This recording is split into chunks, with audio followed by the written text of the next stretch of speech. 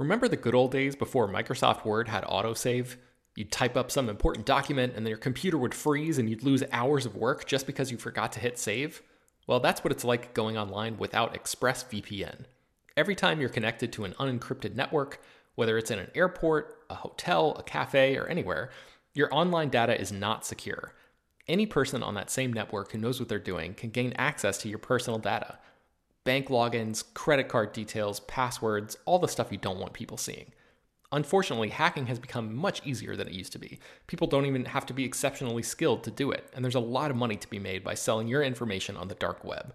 ExpressVPN stops hackers from stealing your data by creating a secure, encrypted tunnel between your device and the internet. It's incredibly easy to use. Once the app is running, you literally click one button to get protected. And it works on your phone, laptop, tablet, and more, so you can stay protected on the go. I've been using ExpressVPN for a little while now, and I can rest easy knowing my info is safe and secure. I've heard horror stories of people who've been hacked, and it sounds like a massive pain to try to get any resolution in the aftermath, so I am not interested in finding out what that process is like. Secure your online data today by visiting expressvpn.com/film. That's expressvpn.com//film, and you can get an extra 3 months free. expressvpn.com//film. Hello, everyone, and welcome to Slash Film Daily for Monday, June 12th, 2021. On today's episode of the show, we're going to be talking about the latest film and TV news. My name is Ben Pearson. I'm the senior writer at slashfilm.com, and I'm joined on today's episode by Slash Film weekend editor Brad Oman. Hey, that's me. And writer White Bui. Hey, everyone. All right, let's jump right into the news today. HT, Knives Out 2 has added a new cast member. Yes, and she's going to be trading her swords for some knives, some different sharp objects. This is Jessica Henwick of Game of Thrones, Star Wars, and Iron Fist fame. She is the latest cast member to join Rian Johnson's Knives Out sequel, joining the likes of Daniel Craig, Kate Hudson, Leslie Odom Jr., Catherine Hahn, Dave Bautista, Janelle Monáe, Edward Norton, and most recently an actress named Madeline Klein. So things were kind of in a lull as far as Knives Out casting news. No one really knew who Madeline Klein was unless you watched Outer Banks, which apparently is in season 2 on Netflix. But I think we're all pretty excited about Jessica Henwick. She is a rising star in every sense of the word. She's been some great franchises and stolen the show in Iron Fist, and she's going to be one of the leads in the new Matrix sequel, and is currently filming The Gray Man opposite Ryan Gosling and Chris Evans. So I'm pretty excited to see her join Knives Out 2. Yeah, and as usual, we don't know, anything about what kind of character she's going to be playing or anything like that. And I guess she's just going to be added to the list of suspects there. But I loved your suggestion, HT, that in the article that you wrote about, we've been talking about how we really want to see Kelly Marie Tran in this movie. Yes. She has not been announced as part of the cast, but because she's worked with Johnson before, we're sort of like, we have our fingers crossed that maybe she'll be a late addition to this film. And you speculated in your piece, or sort of suggested rather, that Jessica Henwick and Kelly Marie Tran could play sisters in this movie, because they did the same thing in Star Wars: The Last Jedi, which Rian Johnson wrote and directed.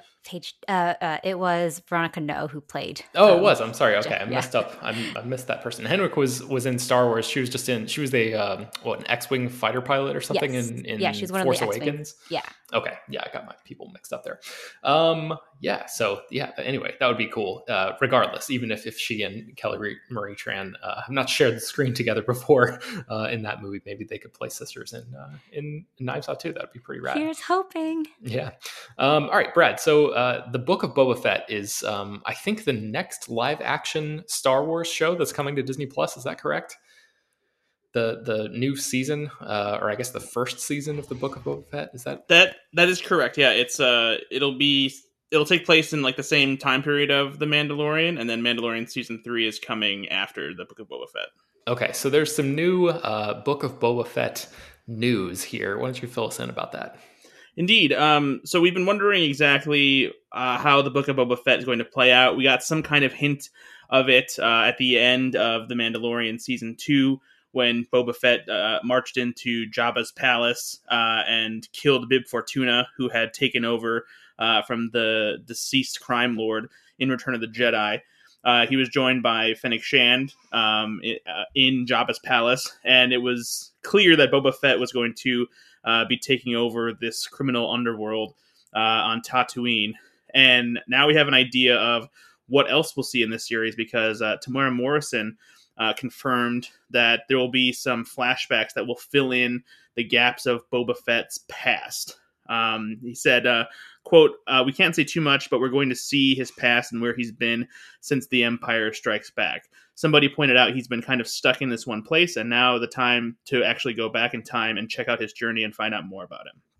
So that's pretty cool, I suppose. I think one of the coolest things like about Boba Fett was the mystery about him. So I hope that this isn't going to be something where it like digs into his origin and more so just explains what's been happening since The Empire Strikes Back. Because I don't think we need to do much more origin story exploration in Star Wars. I don't know about how you feel about that, but yeah, I'm certainly right there with you in that regard. And like to me, Star Wars does not seem to be a franchise that traffics very often in flashbacks. I mean, obviously there have been shows that have gone backwards in the timeline, and obviously the prequels did this, most famously, gone back before and sort of explored other storylines. But once a character has been introduced, it seems rare, and Brad, you're a much bigger Star Wars fan than I am, so please correct me if I'm wrong here, but it seems rare that once a character has been introduced, that within a show or movie they'll go backwards and flashback and explore sort of parts of that character's backstory. So this seems like I don't know, I feel like there might be a way to do this where you just continue to plow forward and like fill in those gaps with dialogue and things like that. But what do you think about the idea of like literally flashing back and seeing what happened to Boba Fett instead of just hearing about it? When it comes to Boba Fett, I feel like I'm fine with it because a lot of time has passed since we last saw Boba Fett in Return of the Jedi. We're talking years here since that's when The Mandalorian takes place. So there's a lot of gaps to fill in. So I don't mind the flashbacks too much. I just hope that it's worth it. And I'm sure, Favreau and Filoni and also Robert Rodriguez, who is executive producing and is also confirmed to direct several episodes of the Book of Boba Fett.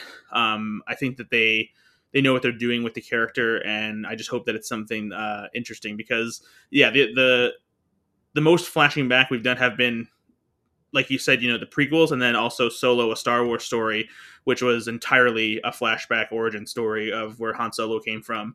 And then, I guess you could say the same thing about Rogue One, since it takes place before Star Wars: New Hope, but that also kind of worked on its own as just like a story that took place between Revenge of the Sith and A New Hope. I know the TV shows have been a little more forgiving as far as having flashbacks to certain moments and things like that, but not necessarily fully fleshing out characters or providing, deep looks back at, a character's right history and things like that. Yeah, you see like a little bit of the Mandalorian, like his childhood in the first season, if I remember correctly, like little flashes of what happened to him and stuff like that. But yeah, this seems like it's going to be a much, more like a much deeper exploration there. So yeah, I'm curious to see how Star Wars fans will react to this. And I think you said the Book of Boba Fett comes out in December. Is that right? Yeah, December of this year is when it's expected. Cool. All right, HT, tell me about F9. I mean, you've I think spoken a little bit about the movie before on previous episodes of the podcast, but you recently had the chance to interview Justin Lin, right? So how did that interview go, and what did he tell you that you want to talk about here today? The interview went great. He was great to speak to, and I wanted to ask him specifically about Justice for Han, because Han was a character that he created and brought into the Fast and Furious franchise, and that he brings back with F9, which he returns to direct after several years away from the Fast and Furious franchise. The last movie he directed was in 2013 with Fast and Furious 6. So the full interview with Justin Lin you can see soon on the site. I don't think we've published the full thing yet, but I've published little pieces of it, one of which is specifically about Justice for Han and how the Justice for Han internet campaign actually inspired Justin Lin to bring Han back from the dead. He doesn't have just a thing for bringing characters back from the dead. That's not his whole deal. He wanted to let everyone know that. So he talked about how he actually wasn't aware of what happened with Han and Han's killer Deckard Shaw after he had left the franchise, until someone had asked him at a Better Luck Tomorrow anniversary Q&A what he felt about Justice for Han. And he said, well, it's Justice for Han. And he learned about what transpired after Fate of the Furious, in which Deckard Shaw is basically just kind of forgiven and welcomed into the family after killing Han. And he said, when I found out, I was baffled, but if anything, I maybe was a little hurt. I think he was such a beloved character. The way he was treated, it was almost like he was just dismissed. And I really appreciated the social media uproar. So I think the idea of bringing him back, to me, is not justice. I feel how we treat his character going forward, to me, that is justice. And I give the fans 100% credit, because I came back not for that reason. I came back for the explanation through Jacob. But now looking back, I feel fortunate, because everything that happened, I now get the gift of getting to work with Han again. So basically, if it weren't for the Justice for Han social media campaign, Han wouldn't have come back. Man, that's really cool. And the Jacob that you mentioned there is the John Cena's character, just in case anybody happens to be confused by that. Yes, it's not our Jacob. Yeah, right.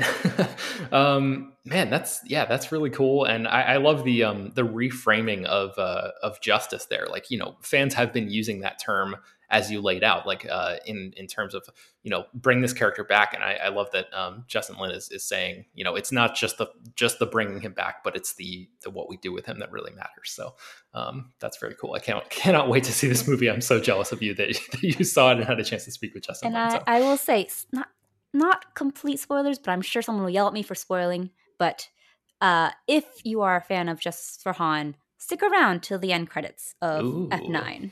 Okay. All right. Excellent.